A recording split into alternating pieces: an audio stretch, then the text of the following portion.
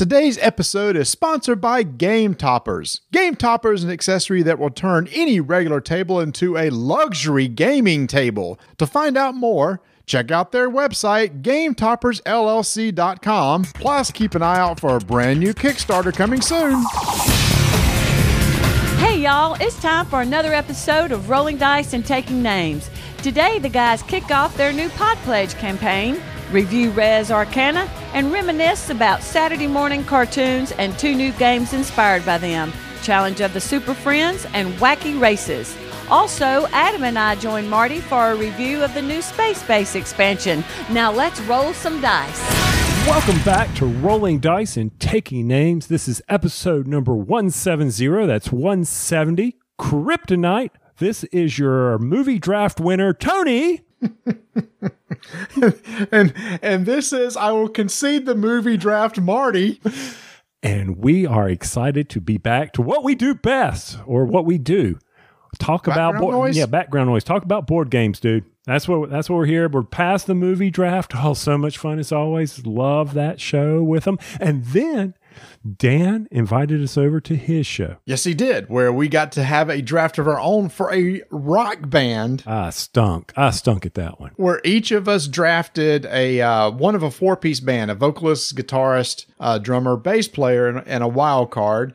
And then Dan has now put that out on his forums for people to vote on which they like the best. And right now, I'm running away with that. Yes, you are. I've got 2. And thank goodness I voted for myself. But let's talk about our movie draft a second. So this is the first week after the release of Endgame. And Tony, unless somehow your other movies just don't even come out to the theater, you've got this. This movie has made $350 million in its opening weekend in the U.S. I mean, that's what I hope my number 1 draft pick gets over the entire course of the movie. And you got it in one weekend. I told you guys, let me take this movie and y'all have the field. In other words, I only had 1 pick and y'all say, no. And I'm fine with that. Actually, off to the side, we said, Tony's never won, so we got to give him this one. There's no way he can screw this one up. That's right. There you go. I appreciate y'all giving me that. Now, I did something interesting now, I've yet to see Endgame. I haven't gone and seen it. Mm-hmm. So, and you've seen it twice. I have. I don't know how you gave up 4 hours or 8 hours total for that, but you are the man. 6 hours total, thank you. Well, I count previews. But there's only 3 previews in our theater, so it wasn't that Did they do the Godzilla preview? Of course. There was the Godzilla, the Star Wars, and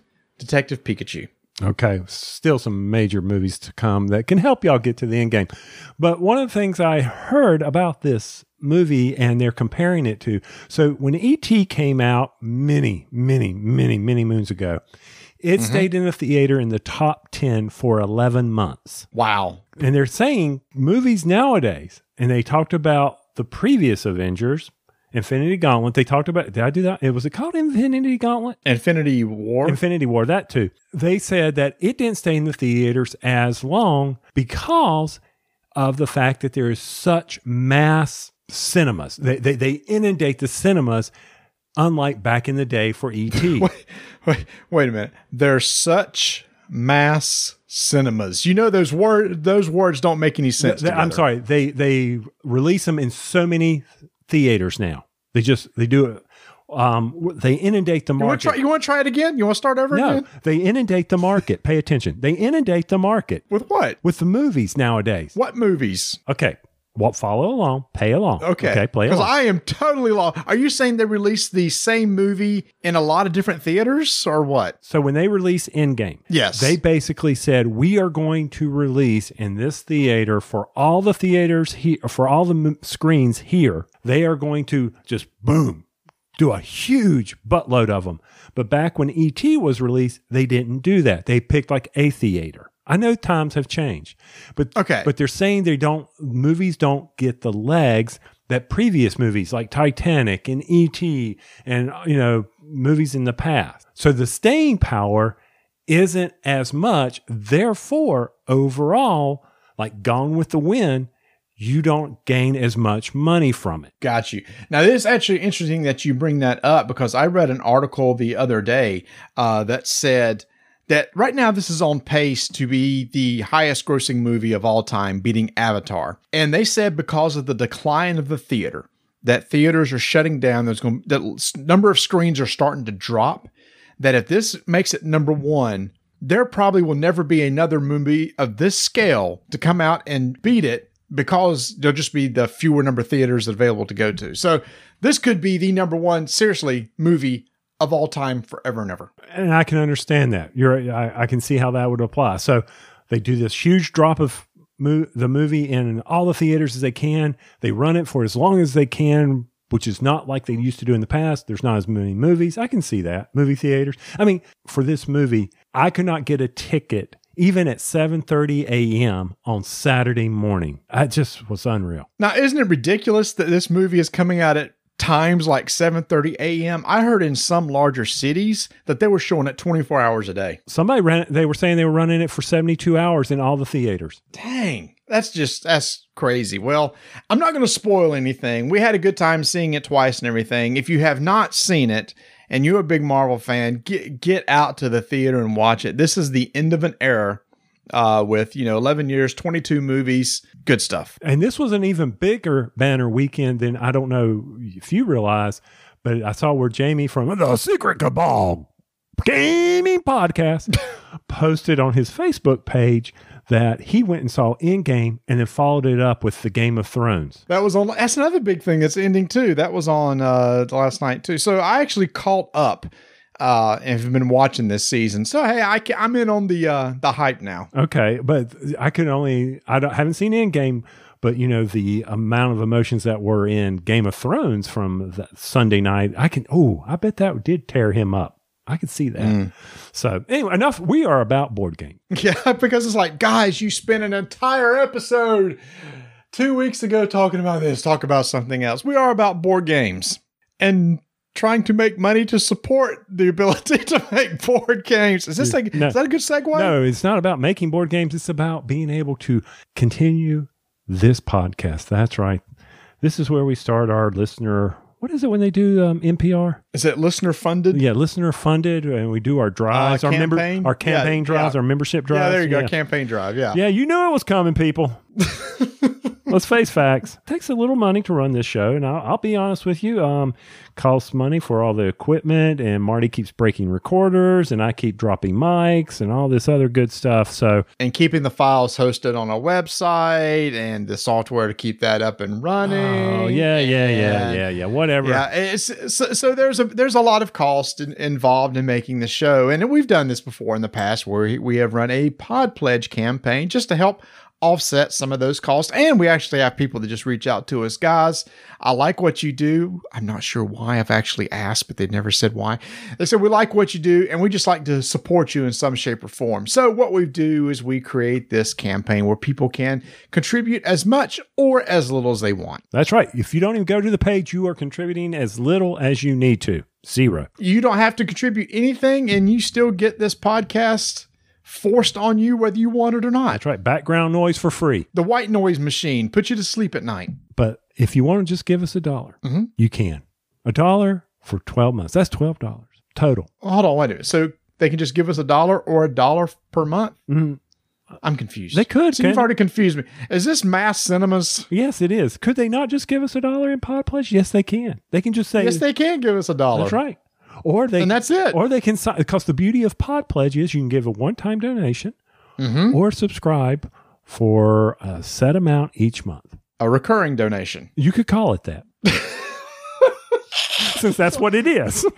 Mass Cinemas. Okay. All right. So we've set up some various levels. And at this time, since I'm obviously out of sync with everything, I'm going to let Marty talk about those. Oh, my goodness. Yeah. So, yeah, we just have the entry level where you can just, hey, here's $1. Thanks for your time. And we very much appreciate that. We also have a $12 level, which is you could do $1 per month, or hey, just $12 again. You give one lump sum or recurring, however you want to do it. And if you do that, you become a member of our Slack channel. And Tony, we've come to adore the people on our Slack channel. Yes, we have. They provide a lot of good advice to us. They get inundated with our stupidity, as always, because I'm over there typing on it as usual. We're sharing board game stories. We're sharing events that happen. It's become a little small community. It's a taste of background noise 24/7 because I'm not on it that much. But usually we are out there typing away as much as we can along with everybody else. We've had a lot of helpful hints for people playing board games. We post files up there like handy dandy flowcharts or, I don't know, other things that we've seen. We let everybody know, hey, that game's on sale. Go out and spend your money. The next level is at $2 a month or $24. You can now vote on a game that for us to review each month. It's called the Secret Squirrel Poll. We get a few games in each month, and we want the listener to help us decide, hey, what would you like to hear us talk about? And there will always be the option, hey, guys, how about nothing and you just take a week off? Yeah, right. That's not going to happen. So there's the next pledge level. Now, the next one is actually a physical reward, and we have not made these up yet. We're still working on the design, but it's going to be a pledge pin, a little nice enamel pin with our logo on it, and you can get one of those for $4 a month or $48, and we have that design that will be out on our Pod Pledge page, and we'll share it in other places. Now, the next one, Tony, is the one we're really excited about. Yes, it is. This one we got samples of. Well, wait a minute. Hold on. Before you go there, I'm sitting here thinking about you do need this pledge pin. We need to come up with a slogan like Hail Hydra and show the pins. We need to come up with an RDTN slogan. Yeah, I'm good with that. In fact, people, if want to, they can help us design the pledge pin and give us ideas for it. This would be a nice little pin you can put, like when you go to a con, and put it on your lanyard or put it on your game bag or whatever. Or trade it away to an unsuspecting victim. Yep, you could do that too. But you're right. The next one, as you and I are very excited about. Yes, and I just want to say that the pledge pin and this next one came to us from our good friend Bernard Donahue, who helps us design this stuff and come up with some great ideas for things we can do for rewards. And this next one is super exciting because for $6 a month or for $72, you can have your own RDTN acorn squeezy toy. It's actually a stress ball because it doesn't make a noise. No, it's yeah. Could you imagine that? Squeeze. I did that once with a game that we had and drove Scott King, who his calendar, 2020 calendar's just wrapped up on Kickstarter. I hope everybody got in on that. If you didn't, I'm sure you'll be able to order some basic ones online. But yes, the squeezy ball or the stress ball. This is the way to solve AP at board game night. It has multiple uses, Tony. It does. No, number one, if you're just really frustrated, you can squeeze it. Or if you just don't think that's effective, chunk it at somebody. That's right. It's a missile. It's shaped like an acorn. It's got acorn leaves on it. It's got the little acorn hat on it. And you can sit there and just squeeze it. And the more you squeeze it, people are going to hear the air in it. They know you're getting frustrated. Marty doesn't even need to worry about sitting under the AC or ceiling fan because I was playing with it the other night in front of him and he could just feel the air coming off of it as I was sitting there squeezing that stupid thing. And it's very soft and pliable, so if you plunk somebody in the eye with it, it won't take their eye out. But we're not guaranteeing that, so be careful of your aim. So we're super excited about that. So there's our two physical rewards this year, a pledge pin at $48 and an acorn squeezy toy at $72. Next, we have two similarly priced pledge levels, and these are going to be for, what is that, $8 a month? Yes, $8 a month. Shut up to me. Or $96, and we're going to do an RPG one-shot. Tony, you have said, I will host and run a one-shot RPG online for people who back this pledge, and we're finally going to get an RPG to the table. That's right. So for those of you who want to be put to sleep while I'm hosting a GM, I'm going to bring full frontal grumpiness to you. I was like, where is that going? Yeah. Okay. I'm going to be out there. I'm going to be your GM, and what we'll do, and the way this will work is if you're part of that pledge group, $96 level, then what's going to happen is when now this is limited. Now, come on now, my time is not valuable, but still, this is limited. We're going to hold this to... We said 10. Yes, we said 10, unless the money comes pouring in because they really want my time. But anyway, right. And when the first 5, we will do it in groups of 5 because what's going to happen is we will be hosting this through Hangout. Hangout, Skype, whatever we think we can get up and running the easiest. And now... Don't think you get to pick your one shot. This is on me. I get to pick this. You might be down the Lord of the Rings rabbit hole, or who knows, there might be a Star Trek one over there. My Little Pony? You could. As Rob Rouse from Blue Pay Pink says, Glitter Hips could be one of the characters. That's right. We don't know. So that's right. That's the $96 level. You get to come in. Now, if we get too many, Marty might even jump in and host one. Of course I would. I'm going to be playing regardless. Oh, that's right. You are. Crap. Yes, I will be playing regardless. And so that's $96. We're going to limit that to the first 10. We're going to gauge interest in that. If we get a lot of people interested, we may open it up, for some more. The next one, though, is also $96, and it is for our annual Strike Tournament entry. For $96, you get a pass that's covered. Come to our Strike Tournament event this August at Gen Con. We're going to have tickets going for sale on that soon, but you could jump in right now and guarantee yourself a ticket. This one is also limited to the first 10. So yes, you do have to make it to Gen Con. We will not cover your cost to get there or your badge to get in, but once you're there, you can come and enjoy it. And this is actually a really good deal, Tony, because the tickets that we're going to charge this year are going to be around $20 for a ticket. So this covers a $20 cost. So if you planned on going, this might be the level that you're looking for. Now we could clarify this a little bit. Now this is on Thursday night. And if everything holds true, it's at 7 p.m. Mm-hmm. You don't need a Gen Con badge. You just have to be in Indianapolis. That's true. It's going to be the old Spaghetti Factory, just like it was last year. They're graciously going to have us back again. They did a great job last year, so we can't wait to go back. And of course, we're working on some nice swag. We've already been talking to Miniature Market. They provided those great bags last year, and we're coming up with great ideas to give away this year for every attendee. Now, if you by chance happen to be at Gen Con or in the Indianapolis area. Mass Cinemas on 8/1. And you'd still like to do an RPG one-shot. Marty, can we take care of that person? Dude, that's something we talk about off air. I don't know. Gen Con is a madhouse, man. No, I'm talking about can they get, if I want to pledge at the RPG level, but I also want to go get a Gen Con. Oh, I'm sorry. You are just not listening to me tonight. I am not. Mass Cinemas. I thought we were talking about if do the one shot at Gen Con. No. Yes, Tony, if I want to do the RPG one shot and I want to do the Strike Tournament, how can I do both? Because I ain't giving you guys $96 times 2, which is what? 192? 192, yeah. Okay. 192. What we do is we have a $120 level or $10 per month. So for $120, you get both. You get the RPG one shot and a pass special guest to our Strike Tournament at Gen Con. That's right. Now, I will say one thing about the Gen Con and that one. They will be coming down early. We can't let them run because if you want to pledge in September at this level, Gen Con's already passed. Yeah, it is. And here's the thing is the nice thing about Pod Pledge, we can change our levels, right? Mm-hmm. So we may have different rewards coming out at that time, but this first reward is getting to go to the Strike Tournament. We'll probably have to close that down probably in June or so.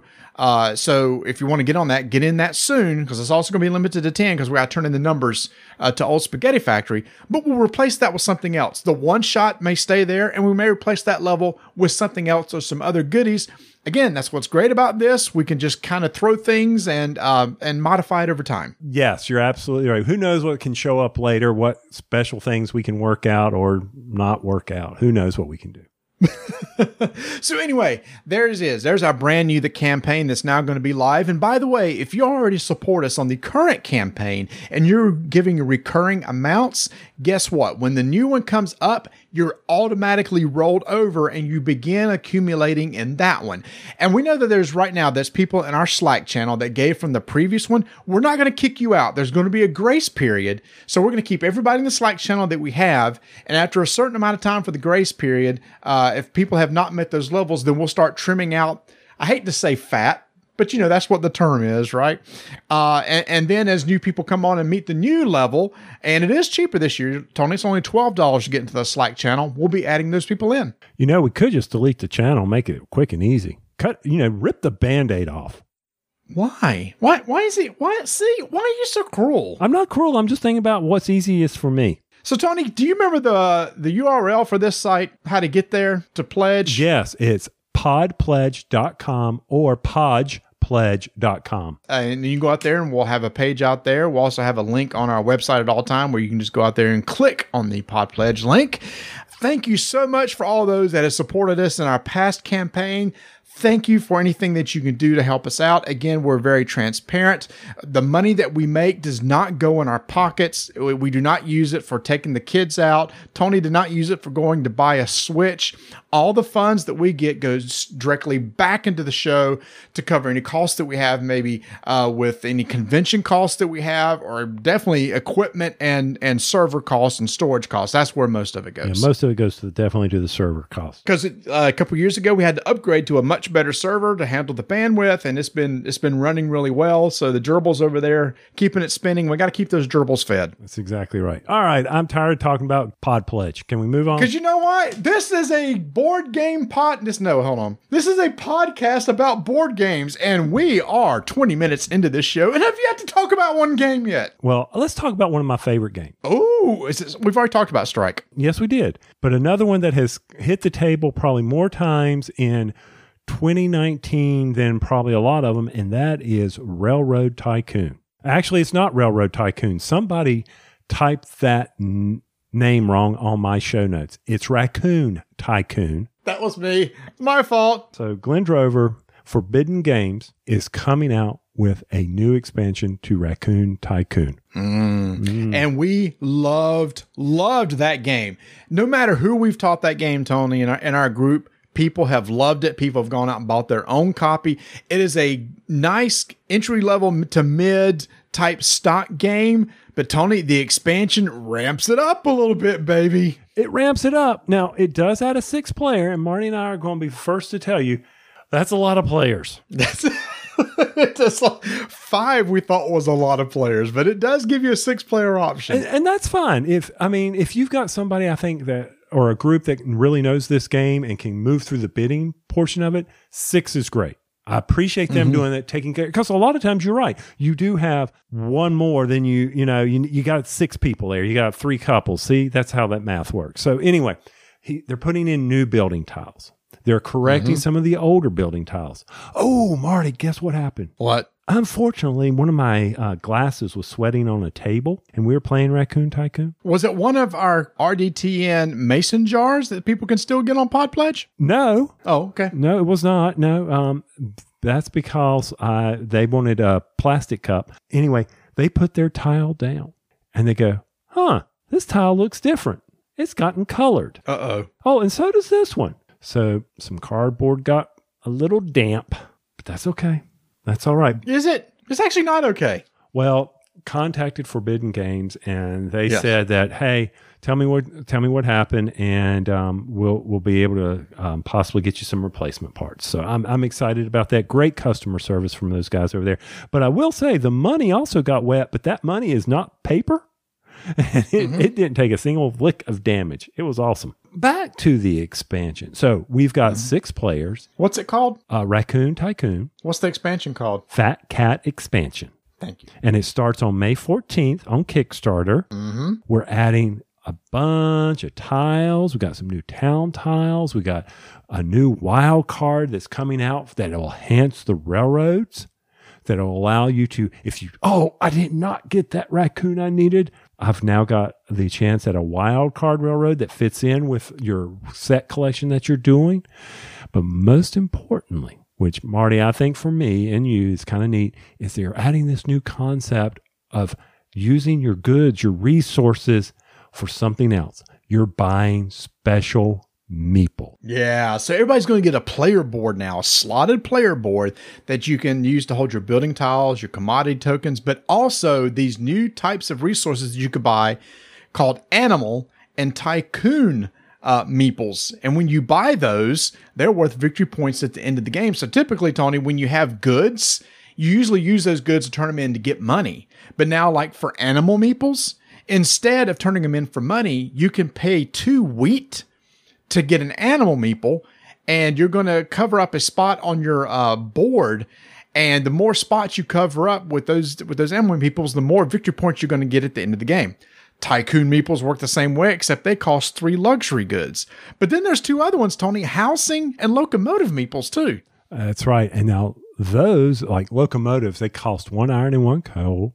And the locomotive meeples may be placed on a player's railroad card, or they can sell it back to the bank for $20. A quick way to get money. Mm-hmm. All right. So you're not having to manipulate the board. You're like, okay, I just need this $20. You can sell it back and you got that. Another way to infuse the economy of the bidding. Or the meeple is then placed on one of the face-up railroad cards on the board, and it's available for auction. Oh, baby. Now, here's the part I didn't understand is the meeple available for auction, or is the card plus the meeple available for auction? Card plus the meeple, boom, that escalates that railroad. Oh, that makes that super valuable, because if you have one of those meeples at the end of the game, it's worth 3 victory points. That's right.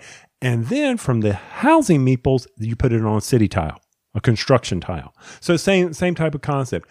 All I know for me, Marty, is that I need to go back out to miniaturemarket.com and order some more Zen bins for all these meeple. So this new stuff really ramps up the game. Now resources can be purchased. You can use the resources to purchase different things that are worth victory points. So now there's other ways to generate victory points as opposed just to the railroads and the buildings. So I know this sounds like a commercial, but this is one of our favorite games that we got to play at Gen Con last year. So excited to get it in this year. So very excited for the expansion, just because it fixes some of the bank, rail baron, governor's mansion tiles. It adds new tiles. It gives you a different use for your resources other than just collecting money. All of that, I think, will add to the strategy game. I'm really looking forward to getting this expansion. Once again, May 14th, people, if you don't have Raccoon Tycoon, I need you to get it, because I need you to back the expansion so that I can back the expansion and it gets produced. Once again, it's all about me. Seriously, one of our favorite games from last year. I love what these guys at Forbidden Games are doing. I can't wait to see what else they're going to be doing. Tony, there's another game that we want to talk about that is also an expansion for one of your favorite games. Mr. Ignacy from Portal Games was generous enough to send us a copy of Mystery Tales, the new expansion to Robinson Crusoe. Yes, he did. And there was no sunny day at the beach or in the jungle on this game. There was not. So this has a brand new theme where you're in South America, you're in the Amazon, and I can't tell you anything else because it's story driven and we can't spoil the story for you. Other than you're going out looking for the lost city, or the explorer who went looking for the lost city of Z, who actually was he and his son. Great movie, by the way. So be sure to check that out. But you're right. It's a game. We're not going to spoil it, other than it brings some of your Robinson Crusoe over. You have new challenges, a new type of, what was that? Where, guys, you had new items. Yeah. You had the boat that was off the coast that you can get and store stuff on and make things from. And you got new types of tiles. It's really cool. The campaign is like a book. It's a book-based campaign. And we really screwed up, Tony, because we kind of played it like the original Robinson Crusoe. Yep. And we found out that these scenarios, in our experience, the ones we played, were a lot shorter than the original ones. And we have also found out that poor planning on our part meant we get to replay all of them again. That's right. Yeah, I mean, because the first one, it's like you got like 6 rounds in order to finish that first scenario. And usually the games take longer now. It's like we didn't ramp up our production quick enough. We didn't explore fast enough. They've added enough new elements to where you feel like, oh, okay, this isn't just Robinson Crusoe with a new theme. They've added some new things that kind of make you play it just a little bit differently. Right. People die. People go insane. It's crazy. I will say this. It does have a Cthulhu-ish theme, dark theme type to it, more so than Robinson does. So if you like that eerie feel, kind of, because there's that new thing, instead of you take damage, but you also go crazy or insane like you do in Harkham. So there's a new thing that you got to also manage. I will give you a hint, people. The stuff in the boat, it's important. Yeah. After our first game, we learned in subsequent games, okay, that stuff in the boat was pretty important. All right, get the stuff from the boat. We need to get that stuff out the boat. There's a reason why it was given to us in the boat. All right, we need to figure that one out. But the mechanics are very similar. Very similar. Yeah. If you're used to that placing, determining your successes, if 2 are there. So from that standpoint, you got that, the morale, all that's still in the base game. The events are coming out just like the original Robinson. So if you know the game, then that's going to flow very easy for you. So now you just basically have a Robinson story game. It's a story-driven campaign game, and basically you use the base board, but a lot of the other stuff is brand new. The tiles, some of the items, the card decks at the bottom, they have some new ones there. So, but one thing I always liked about that game, Tony, is how you basically walk around. The board resolves for you. Start at step 1, an event, step 2, collect your resources, step 3, etc., and go all the way around. So it's very easy to follow. Like you said, you've played Robinson before. You'll pick this one up real quick. Except to me, it feels, Tony, this is way more story-driven than what Robinson is. I completely agree with you, Marty. Matter of fact, if you're interested, be sure to go check it out at portalgamesus.com, or you can pick up your copy. It's in all stores at miniaturemarket.com. Go check it out. Get your copy. It will breathe life and death back into your Robinson game. Yes, it will.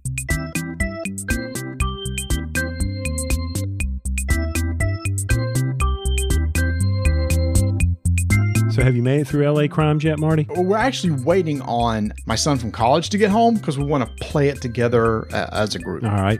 And you just heard we're got to redo Robinson, so we got plenty of time for that. But actually, we don't. We don't, because Ignacio's got all these, the roll and write. We've seen beautiful pictures from that. We've also seen Empires, but more importantly, there is a pre-order going on for one of my favorite games. Yeah, baby. Preach it. Preach it. The 51st State. Ooh, and if you pre-order, you get added bonuses. What do you mean? You mean a 51st State expansion? Yes. Sorry. Well, you just said 51st State. Man. 50, the expansion. He still pays for this, so either way. Whether we screw it up or not. The expansion's called Allies. Proceed. What's left to do? Go pre-order it. It's a great price. You can go out and inject more stuff into your 51st State. So, if you weren't aware of this, go out to portalgamesus.com and place your pre-order for 51st State Allies. Allies, which adds 2 brand new factions.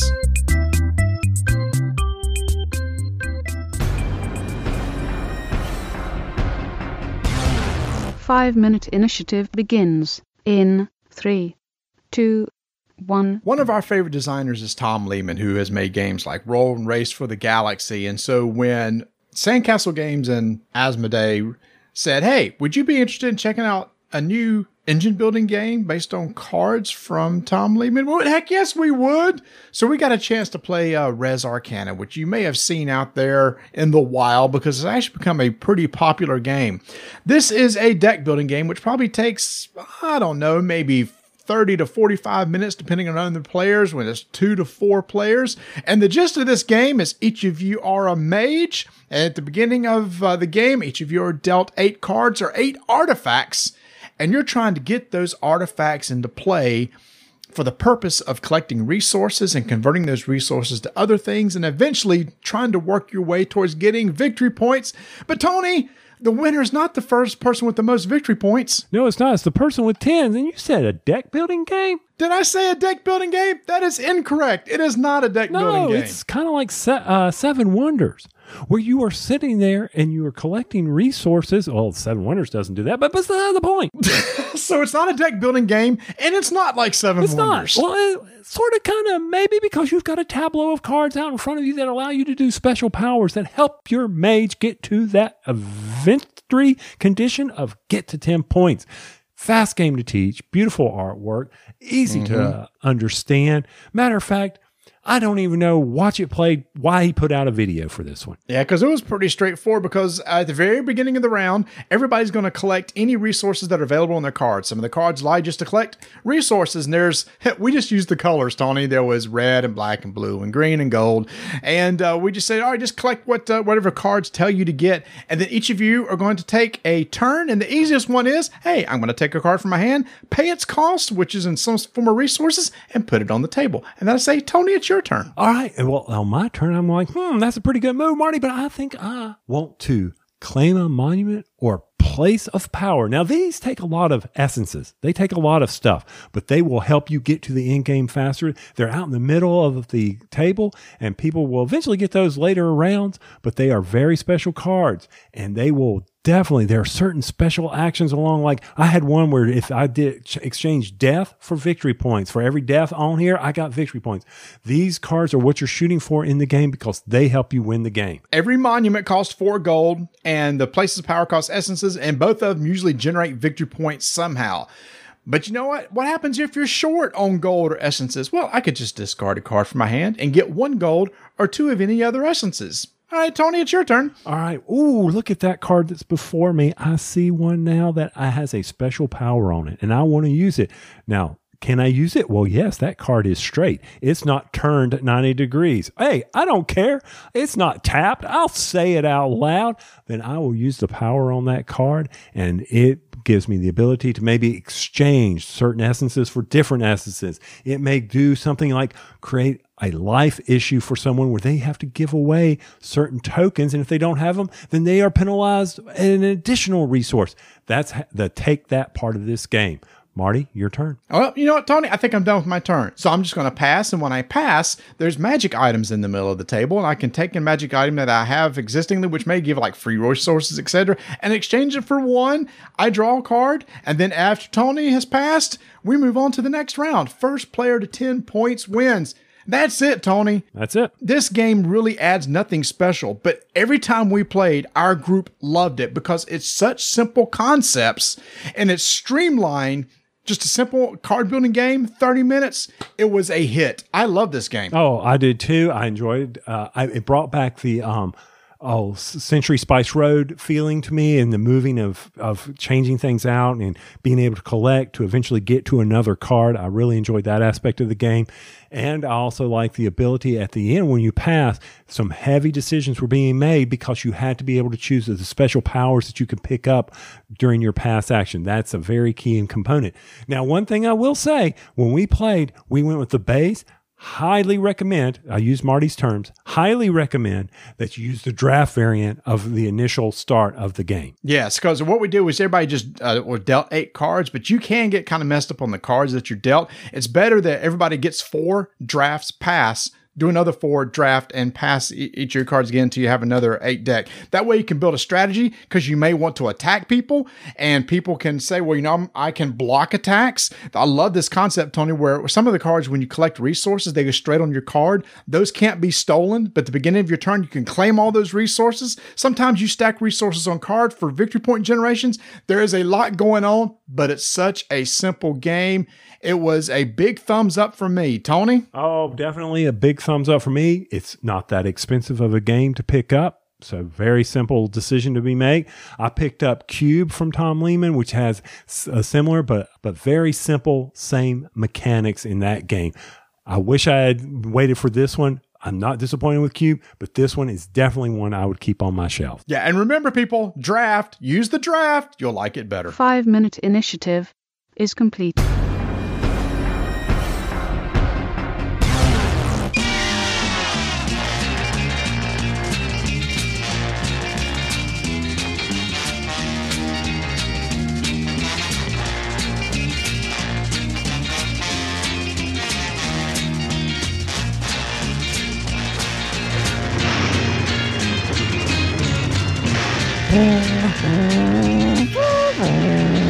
Okay, maybe that's not the sound that the Wacky Racers made when we were growing up watching that cartoon, Marty. It was nowhere close to it. No, it wasn't.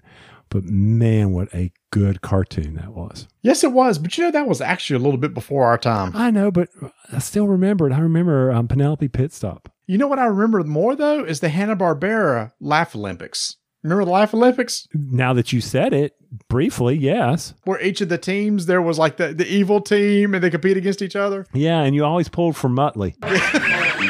Because you knew, bad guy. Because, well, Muttley and Dick Dastardly, you wanted him to win. Aside from that, last year at Gen Con, when we went to the CMON preview party, they showed us Wacky Racers. Wacky Races. That too. Wacky Races.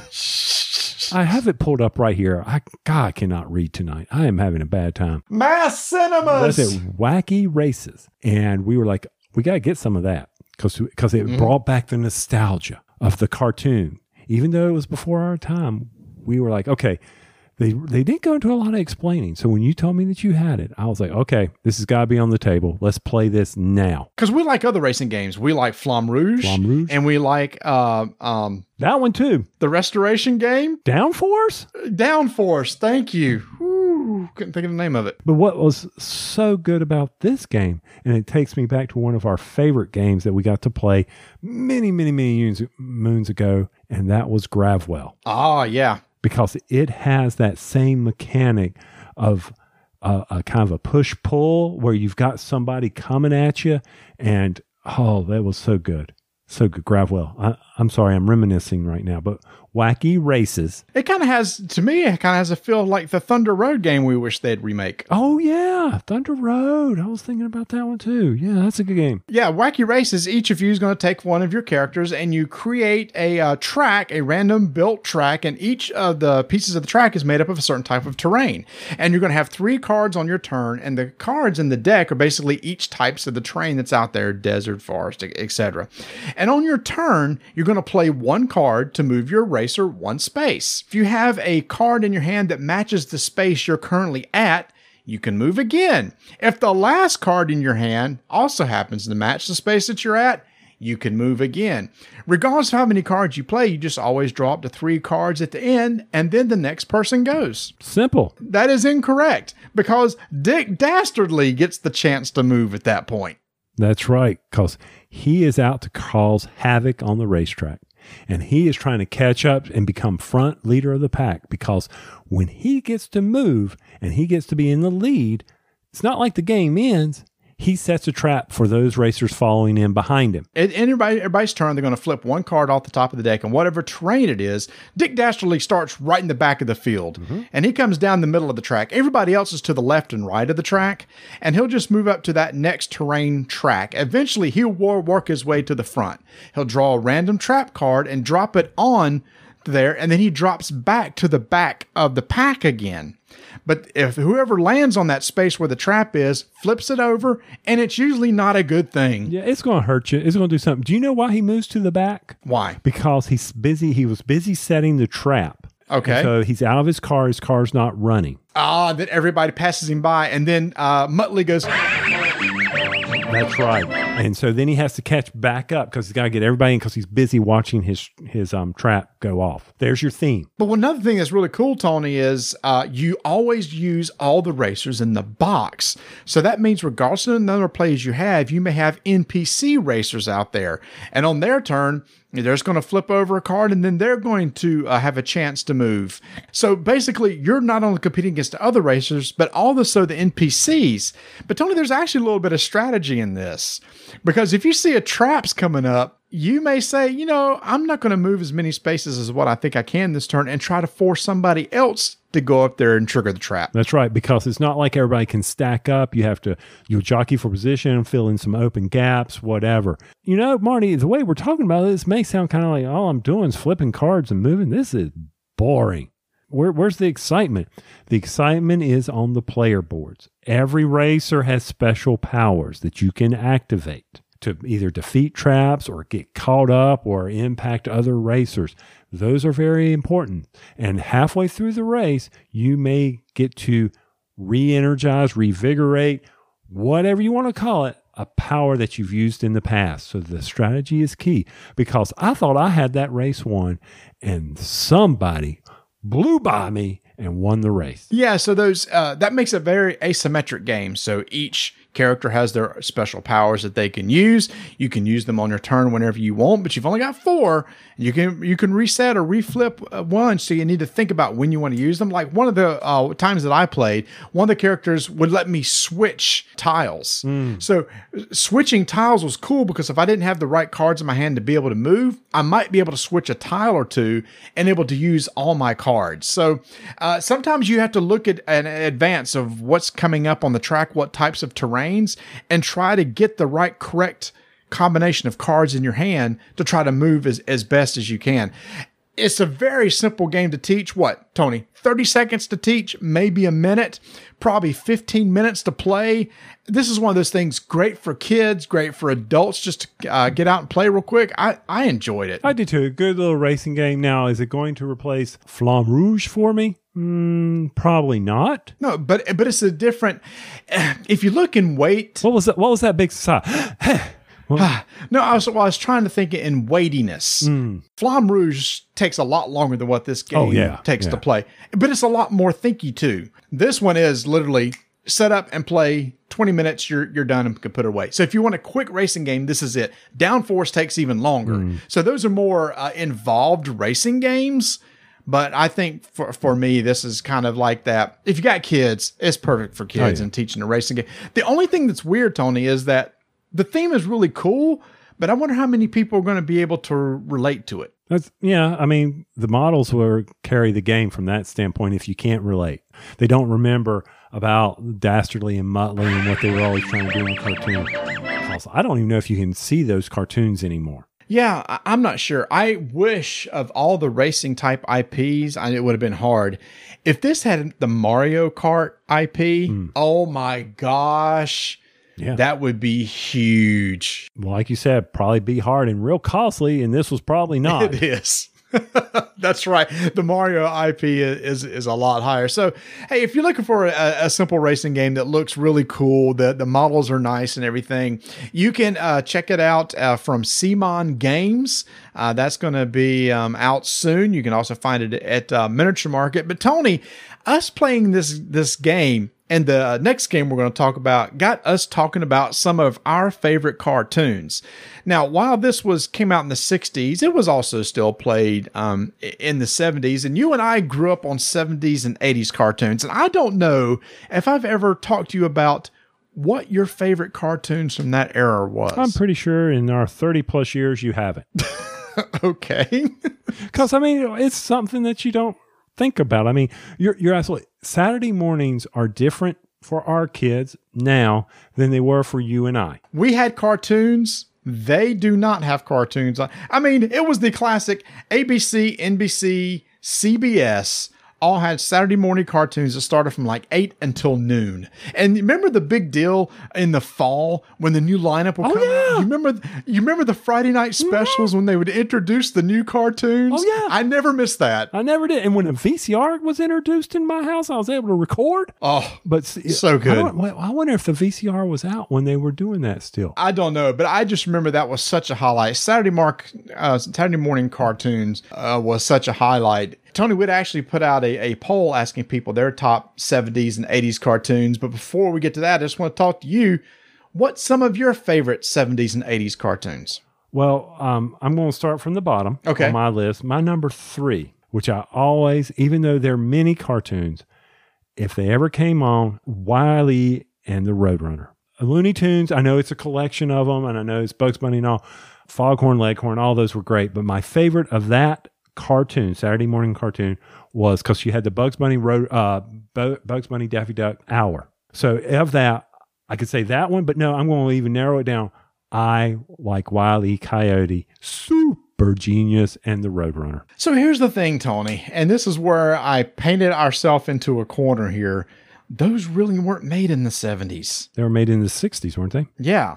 And it was so funny when we did our contest, I realized, man, I humstrung. That's good. That's like the past tense of hamstring. I humstrung them. Yes, you did. My cinemas. So I probably should have said 80s or before, because Looney Tunes is right in there with me also, with my favorite being Roadrunner and Coyote by far. Yeah. In fact, Wile-E is also my favorite Looney Tunes character. I had a Wile-E Coyote stuffed animal. I still have a Super Genius t-shirt. I just love that character. So yeah, that's definitely one of my favorites. Sure, we break the 60s, 70s rule, but it's in there for me too. Now, the favorite Looney Tunes cartoon of all time, and I know this one's your favorite too, is Duck Season. Oh, as far as the individual short? Oh, by far. Duck Season. Rabbit Season, Duck Season is, I think, just iconic. And most of the iconic ones, for me, do have Daffy Duck. That one, was it Robin Hood? Oh, Robin Hood. Yoinks and away! Yoinks and away! Yoinks and away! Yoinks and away! Yoinks and away! Yoinks!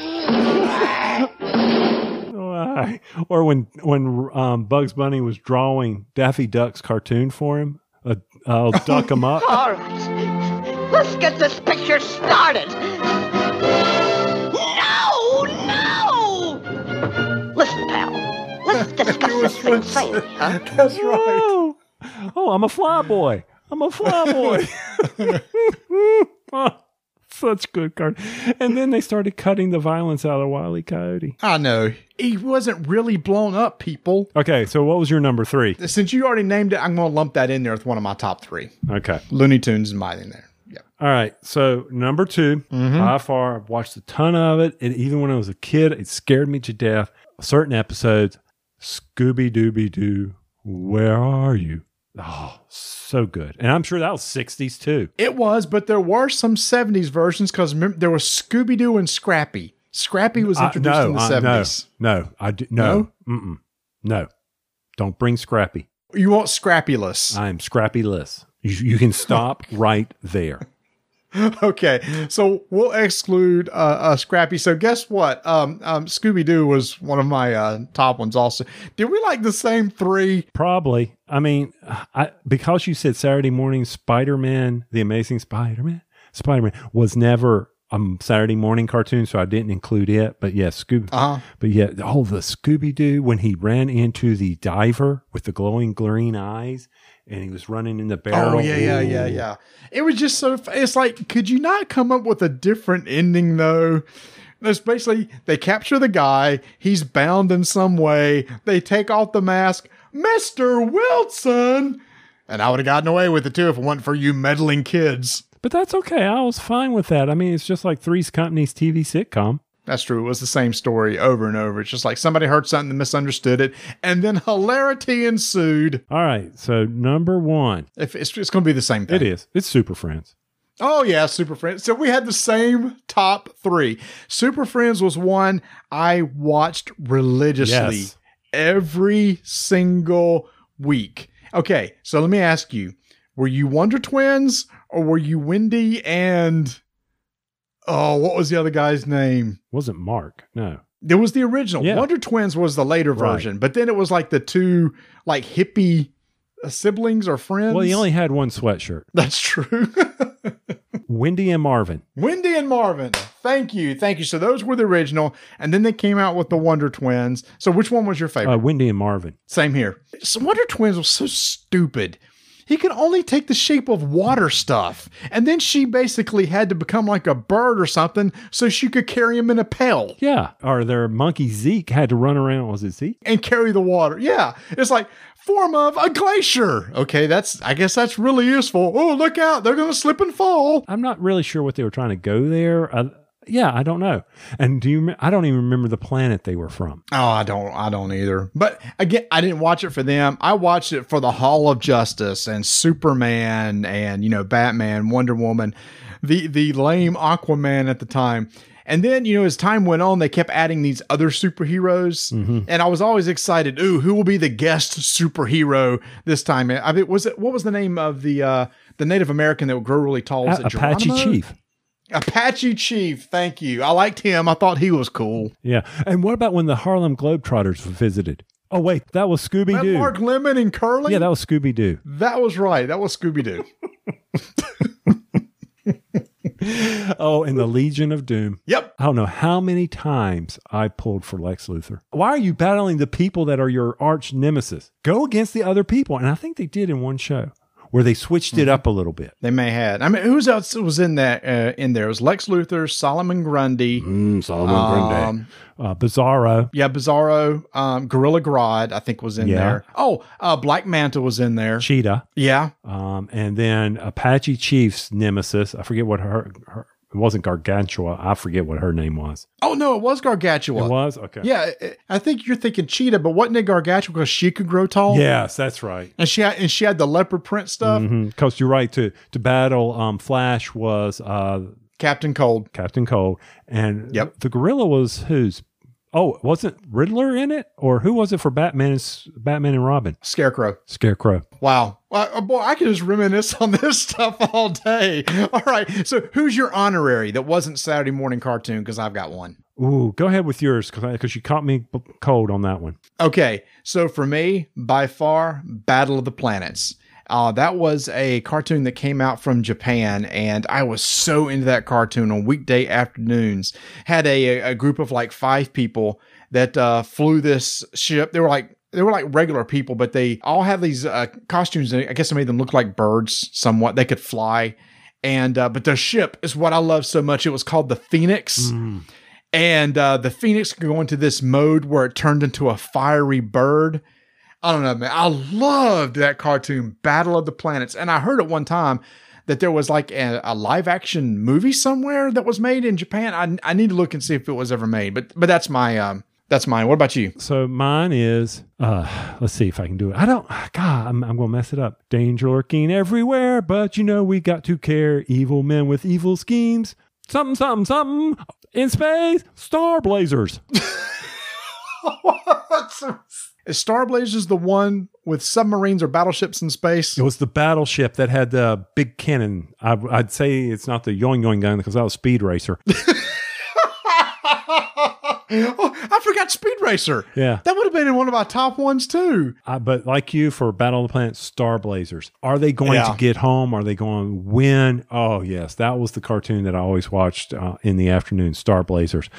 Yeah. Danger lurking everywhere. Just go out and Google Star Blazers theme, and you'll know the correct way to do it. Not what I do. That's so good. I can sit here and talk cartoons forever. Well, another reason why we want to talk about this was because we recently got to check out a new game from Cryptozoic from designers Ben Pinchback and Matt Riddle, Challenge of the Superfriends. And this is a really straightforward card game. If you've ever played Eggs and Empires, it's pretty much this game, Tony. Each of you is going to be one of the Superfriends from the cartoon, and you have a deck of cards, and all of you have the same numbered cards, but a couple of special powers in them. You're going to have objectives put on the board that you can use to collect victory points. Each of you are going to select one of your cards, put it face down in front of you, flip it. Whoever has the highest number gets to claim one of the objectives. Where that sounds simple and straightforward, it is, but some of the cards say, I can't take negative victory points or switch with somebody else. So there's text on the cards. You can kind of mess with other people. And the whole goal is to collect the most victory points after playing 6 rounds. You can count up your victory points and see who the winner is.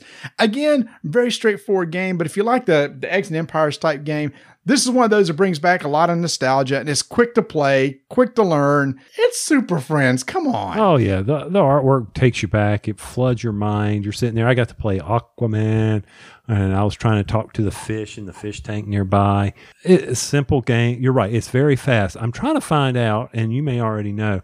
I don't remember. Let's see if BGG 2 to 4. What would be fun is if we could expand that. Could you imagine 6, 8 of us doing this and battling it out like that? If you had the Legion of Doom going up against even though the Legion of Doom is part of it, because there were these was it challenge cards? Yeah, there was challenge cards where you can actually force somebody to draw a challenge card, and those were always bad.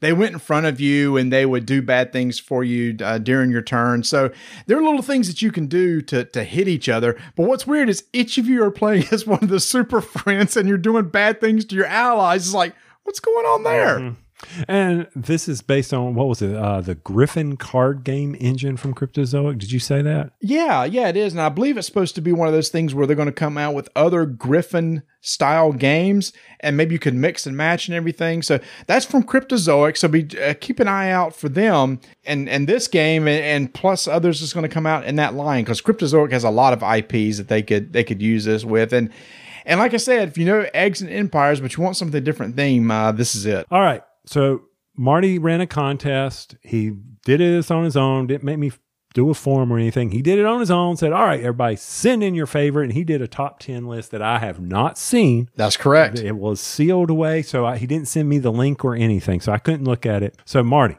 talk to me. You want to go 10 to 1 or 1 to 10? It's always 10 to 1, but let's not belabor the point. Let's go. Sure, here we go.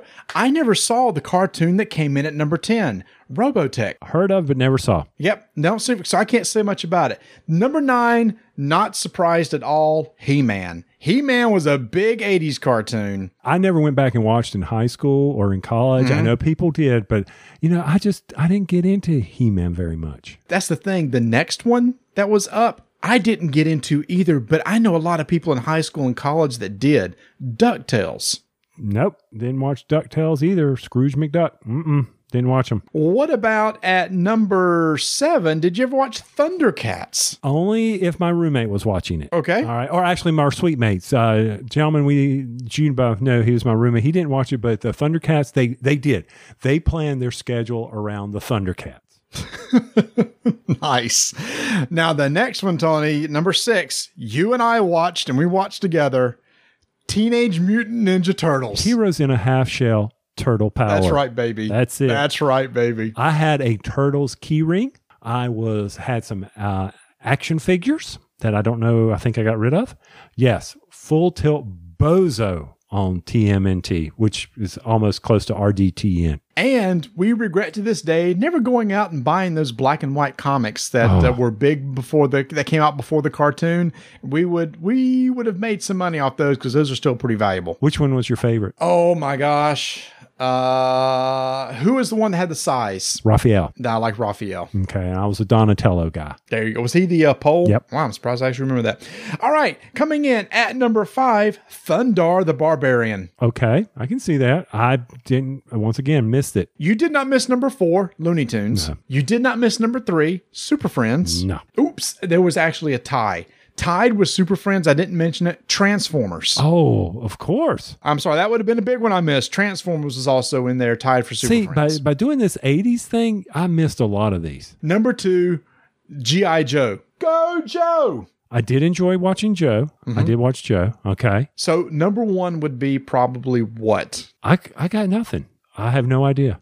Scooby-Doo. Scooby-Doo. Really? Okay. Yep. Scooby-Doo. Yep. Number 1, Scooby-Doo. So Scooby-Doo, G.I. Joe, Super Friends, Transformers, Bugs Bunny, Thundar, TMNT, Thundercats, DuckTales, He-Man, and Robotech. And guess what? For all those that entered, you had a chance to win a prize. Thanks to Cryptozoic and Simon Games, we're going to be giving away 1 copy of each of those games. And the winners are, for Challenge of the Super Friends by random drawing, Tom Little, and the winner of Wacky Races from Simon, our buddy who's also in our Slack channel, Willie Williams. Woohoo! We'll be reaching out to each of you, and the respective companies, Cryptozoic and Simon, will be sending you those games. Thank you so much to Simon and Cryptozoic for sponsoring this contest.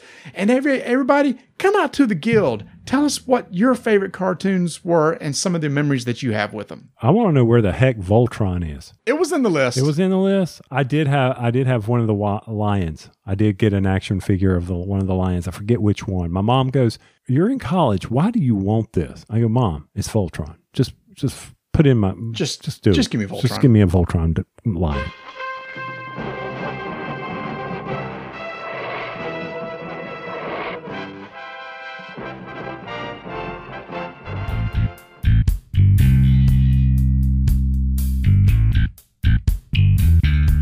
Still one of the hottest games out on BGG is Gloomhaven, and that game is a beast, and what better way to control that beast than by getting a fantastic organizer from the Broken Token. They have their infamous Gloomhaven organizer that's out there, but just recently they've announced that they are going to come out with an upgrade to their existing organizer that includes the new expansion, Forgotten Circles. You can either buy the Gloomhaven organizer with the Forgotten Circles expansion or buy the Forgotten Circles upgrade by itself. It's on pre-order right now. You can go find out more about it and many of their other items over at thebrokentoken.com.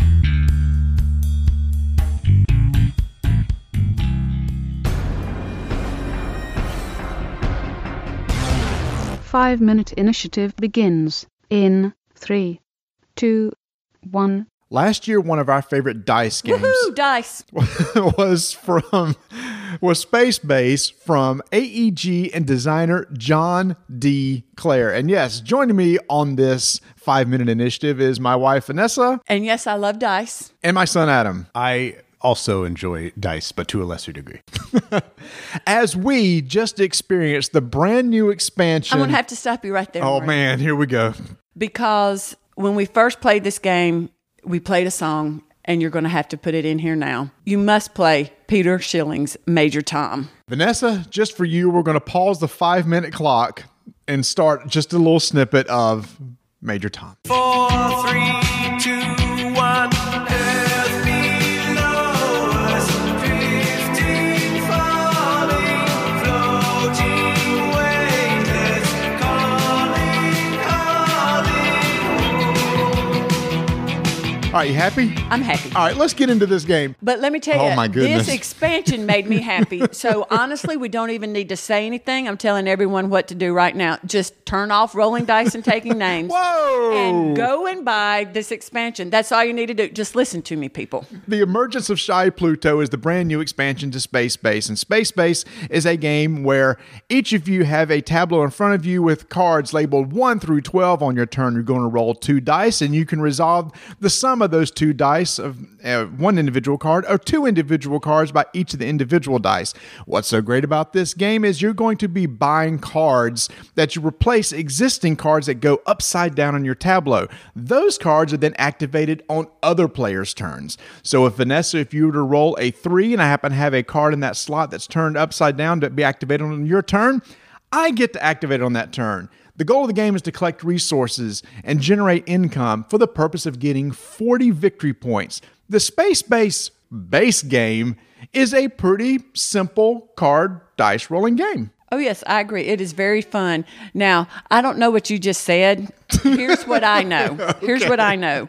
When you play the game, there's a section on the bottom of the card. That's what you look at. Don't worry about what you roll on your roll, people. Look at how to get your card turned upside down so that you can benefit from someone else's roll. That's the main thing about this one. We should let you know that once again tonight, Mom did win again.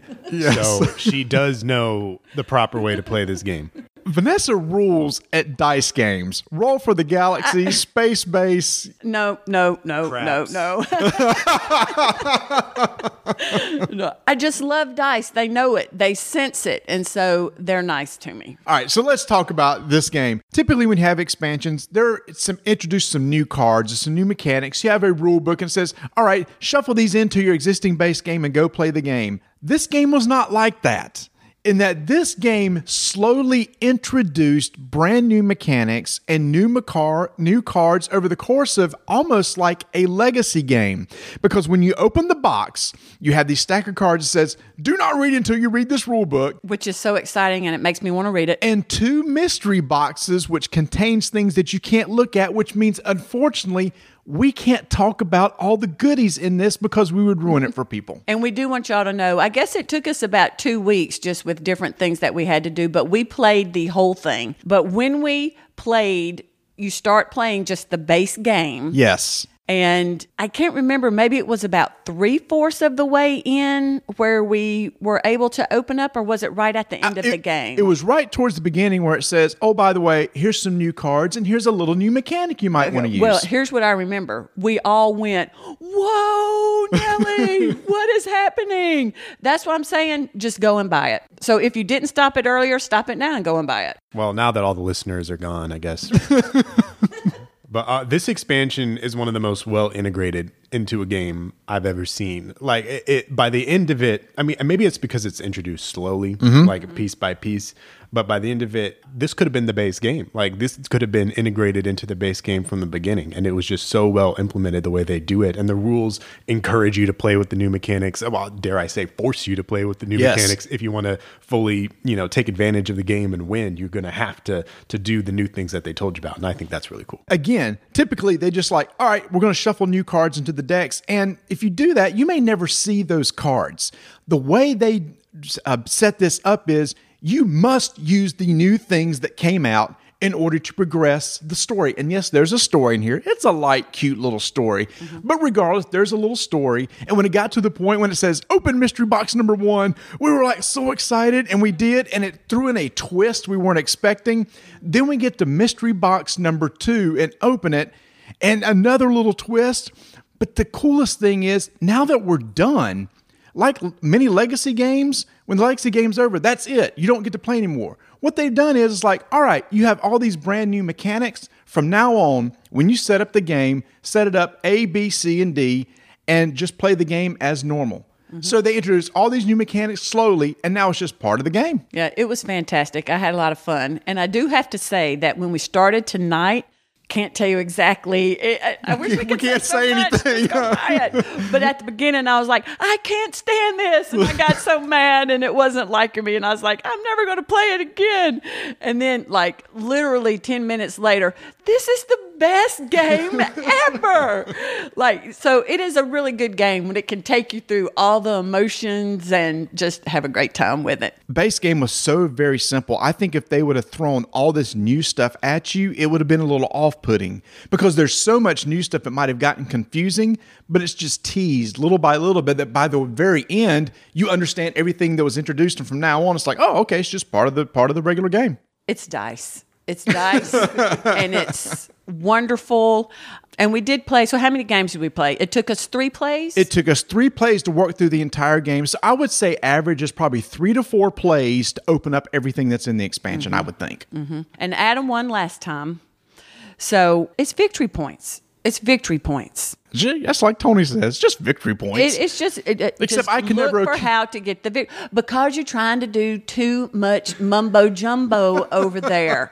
I'm going to do this and activate this for 1 victory point. Boop. But I got to do some cool stuff. I just never could win with it. Sometimes you don't need expansions. I think if you like Space Base, you got to go out right now and get this expansion. Oh, didn't I say that at the very beginning? Too long, did not listen. Go get it. Yep. Yeah. Stop by, get a moon pie or see on the way, and pick it up. You know, the story is so well implemented. I can't believe they got the Marvel licensing. When we flipped that, Whoa. when we flipped that last card and Thanos shows up, man, I was not ready. And then what was so weird is when he snapped his fingers and half the cards disappeared. Oh, spoiler alert for Infinity War if you haven't seen it. Statute of limitations over for Infinity War, right? Not in-game. Okay. I really wish we could talk about We can't. I know. components and everything, but I hope that you can tell through the excitement that it's Very well made. very well made, so much fun to play. I wanted to take pictures and I Yeah. couldn't because I couldn't share. But what is so cool is at the very, very end, when it's all said and done, here's the one final thing that you have. You will use this from now on, and it totally changes this game to where this went from like a kind of an entry level game to there were some heady thoughts that had to take place over the course of this game to decide what's the best way to win because there's a lot more decisions to make at this point. And did you talk about the review you did of Space Base? Oh, yes. If you want to go hear our original review of Space Base and hear what we thought about it, it's back on episode 142. Again, this is Space Base from AEG.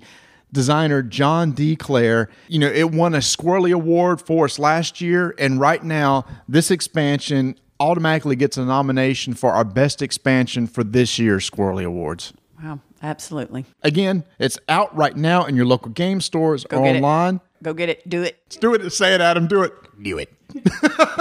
Thanks, guys. 5-minute initiative is complete.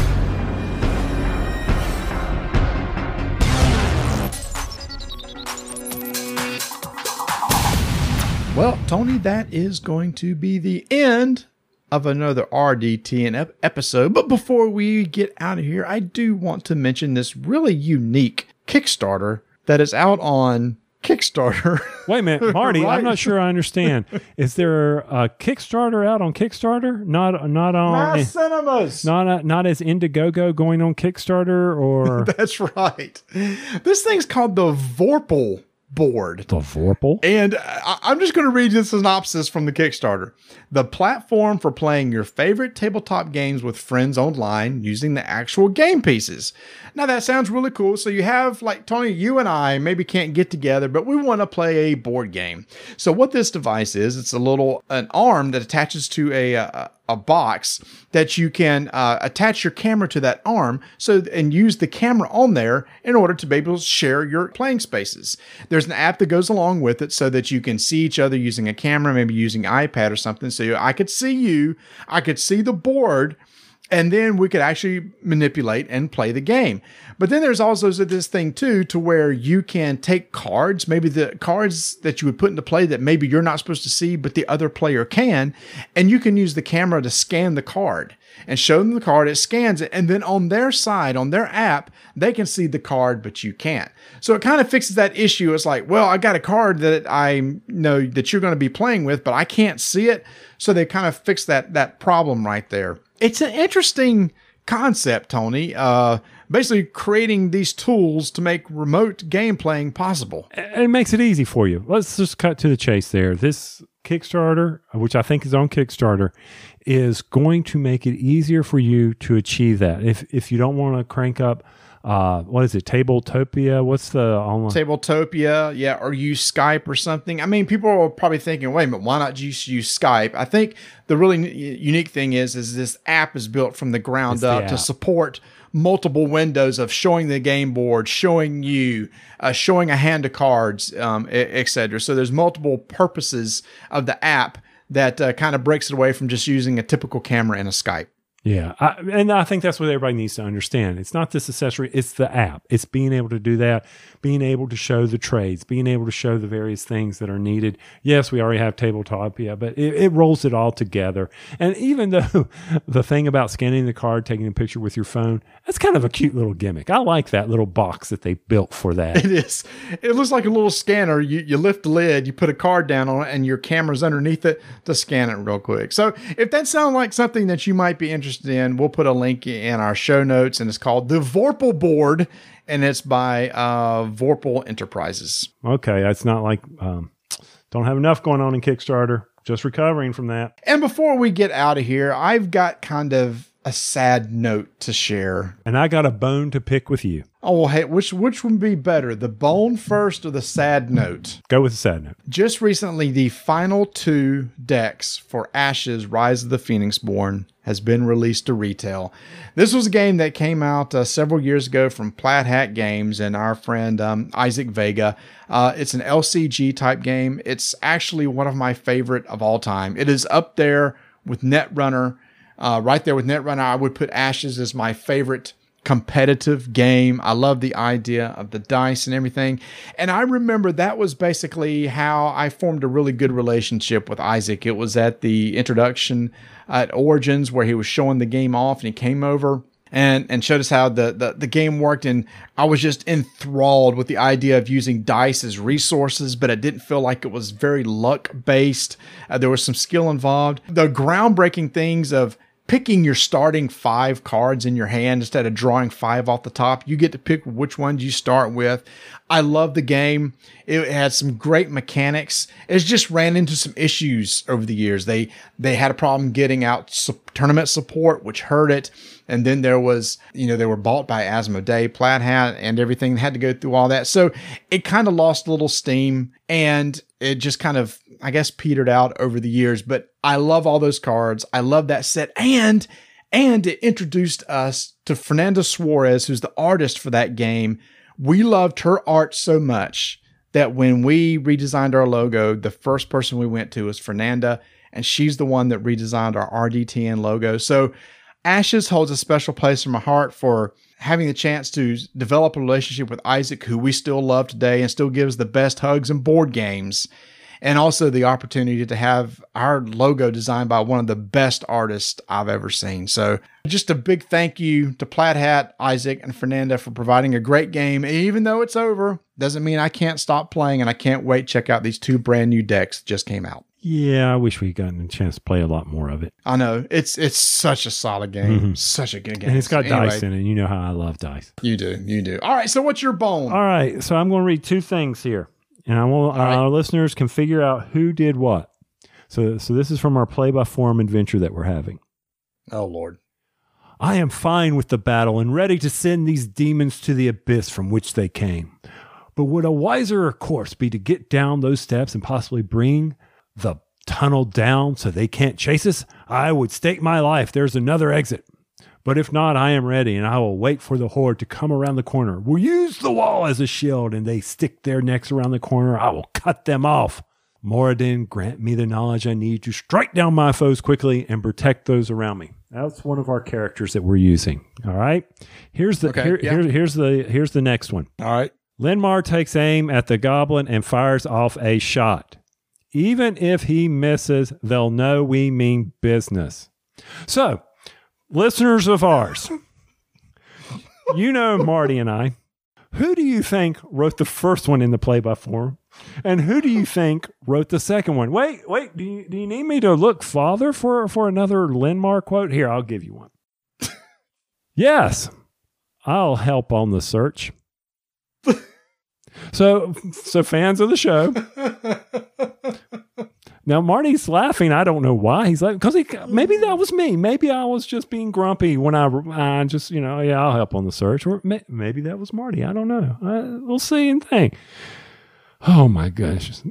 So y'all understand why I'm GMing now? Well, I'm the GM. But anyway, I'm having a blast in our play-by-forum. I cannot, by Flyboy Connor Peter, I think that's how you pronounce it. Peter is our GM, and he is doing an incredible job. We are what, Marty, about a third through? Yeah, something like that. But here's my problem, Tony.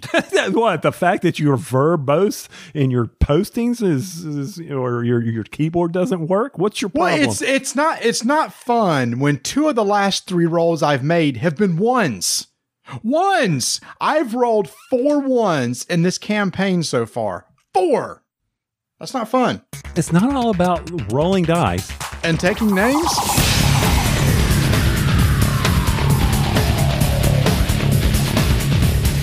Thanks for listening, everyone, and we would love your support. You can do so over at podpledge.com/RDTN19. You can join our BGG Guild 1589. Follow us on Twitter at Dyson Names and Instagram Dyson Names. Okay, Marty, you got to cue up Star Blazers for me. All right, here you go.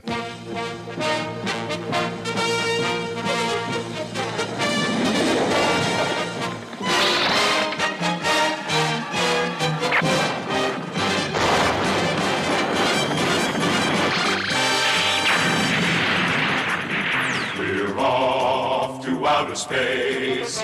We're leaving Mother Earth to save the human race, our Star Blazers. Spot on. I'm telling you, I was spot on. Not even close.